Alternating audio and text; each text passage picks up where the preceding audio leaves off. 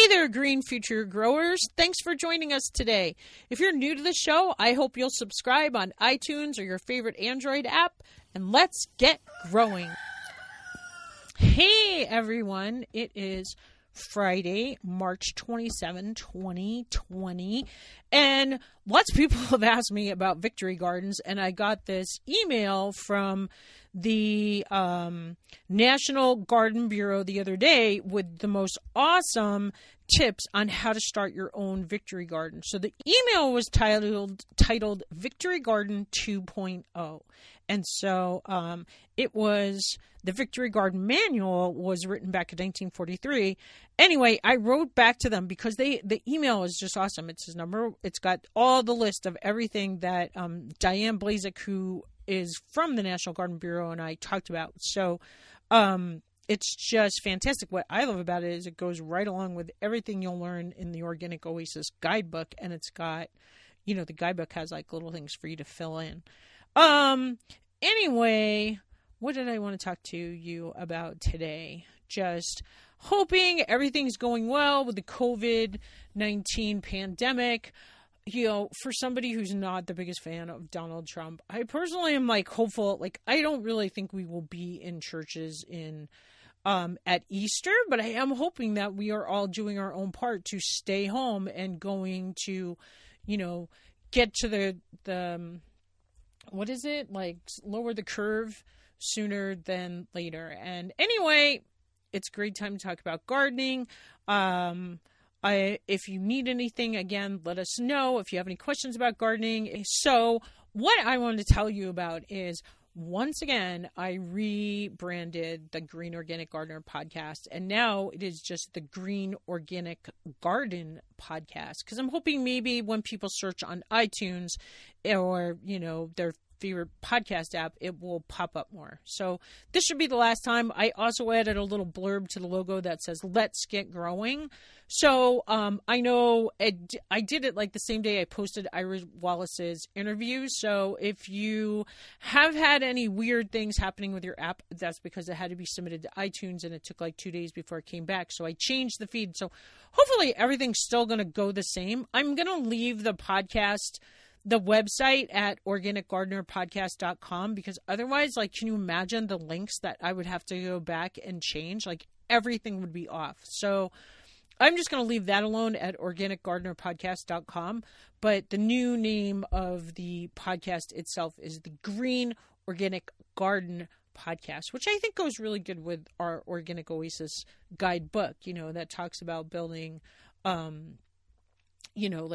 place that you want to hang out that's outside, that's healthy, and maybe grows some fruit and vegetables and grows lots of flowers and just is a really nice organic space. It's just so weird. This year, I feel like never before have I been so confident that book is a good, we did a good thing, because I went to free the seeds and people looked at it, but one person actually really wanted to buy it, but I didn't have any change with me, because who knew that the banks didn't open until 9 o'clock on Saturday mornings, and we had to be set up by 9 o'clock. And yes, I should have gone on Friday, but I forgot when I was in town, and I don't have time to go to the bank Monday through Thursday. And that was still when we were, teaching. And anyway, so I ended up with 10 copies of it, but I've been looking through it this year.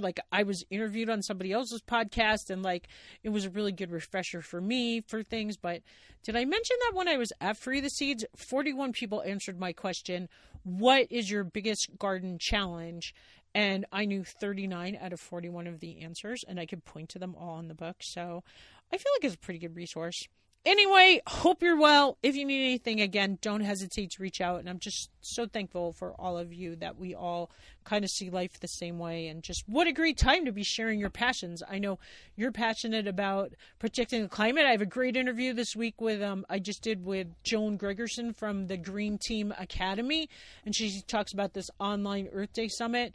Part of me is probably we're all so sick of being online.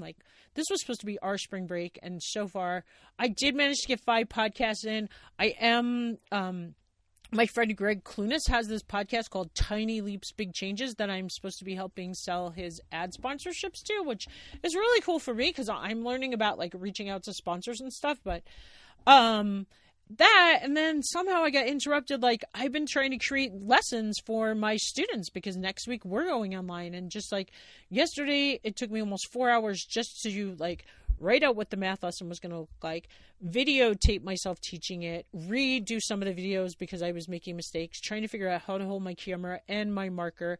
And then I still it's going to be a huge time suck. It's going to take me a good hour just to upload. I think it was like 25 minutes worth of video.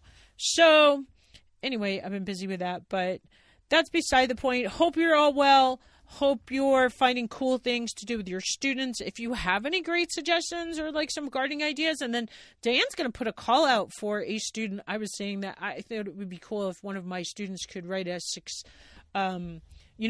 like on how to pick a variety for their home. Like what would be something that they could grow, try to find the seeds online, maybe even order them, plant them, or maybe just like some kind of growing gardening. Like I've been trying to think of authentic lessons for my students. But still I'm like wondering, like, it's going to take a lot of time just for them to do the work that I was able to put in a packet before our classrooms we got shut off for them that they still have from 2 weeks ago. We're officially not really starting any of that work until Monday morning. Today's my first official day. Like, it was 14 days ago that I last saw my students.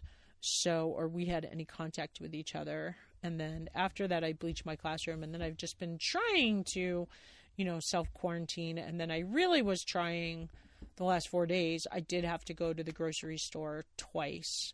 But, yeah, weird times. Anyway, hope you're all doing good out there. Love ya, and sending you peace and good wishes from the new Green Organic Garden podcast. One more thing I wanted to talk about is what yummy foods are you eating? What creative recipes have you been making? Like, I made this delicious carrot soup the other day by sauteing a tiny bit of garlic and some carrots together, and I found this older kale, so it was a great way to use up my kale that I just cut up really small. And then I had a red pepper, and I put carrots, the red pepper, and then I put after it cooked a lot, I put like a little bit of peanut butter, some crunchy peanut butter in there. Let it simmer. Probably could have let it simmer longer than I did. And then I filled it up with like water. Let it cook down until the carrots were super soft. Put most of it in the blender. Put like the carrot mix with everything in the blender. And then I saved the carrot broth type. And when I would reheat it, I would take like a lot of the thick, soupy, creamy stuff that came out of my blender and just stir some of the broth stuff that I had put like in a canning jar in the fridge separately. So it was really liquidy, and then it would just kind of make like the perfect soup together, and then put like a little dollop of yogurt with it. And I had fresh cilantro, and that's been my COVID meal, like yummy, yummy meal with Mike's homemade whole wheat bread.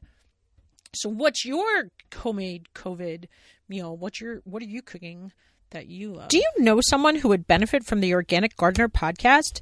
If you like what you hear, we'd love it if you'd share the Organic Gardener podcast with a friend. Thanks again for listening, and remember, grow local.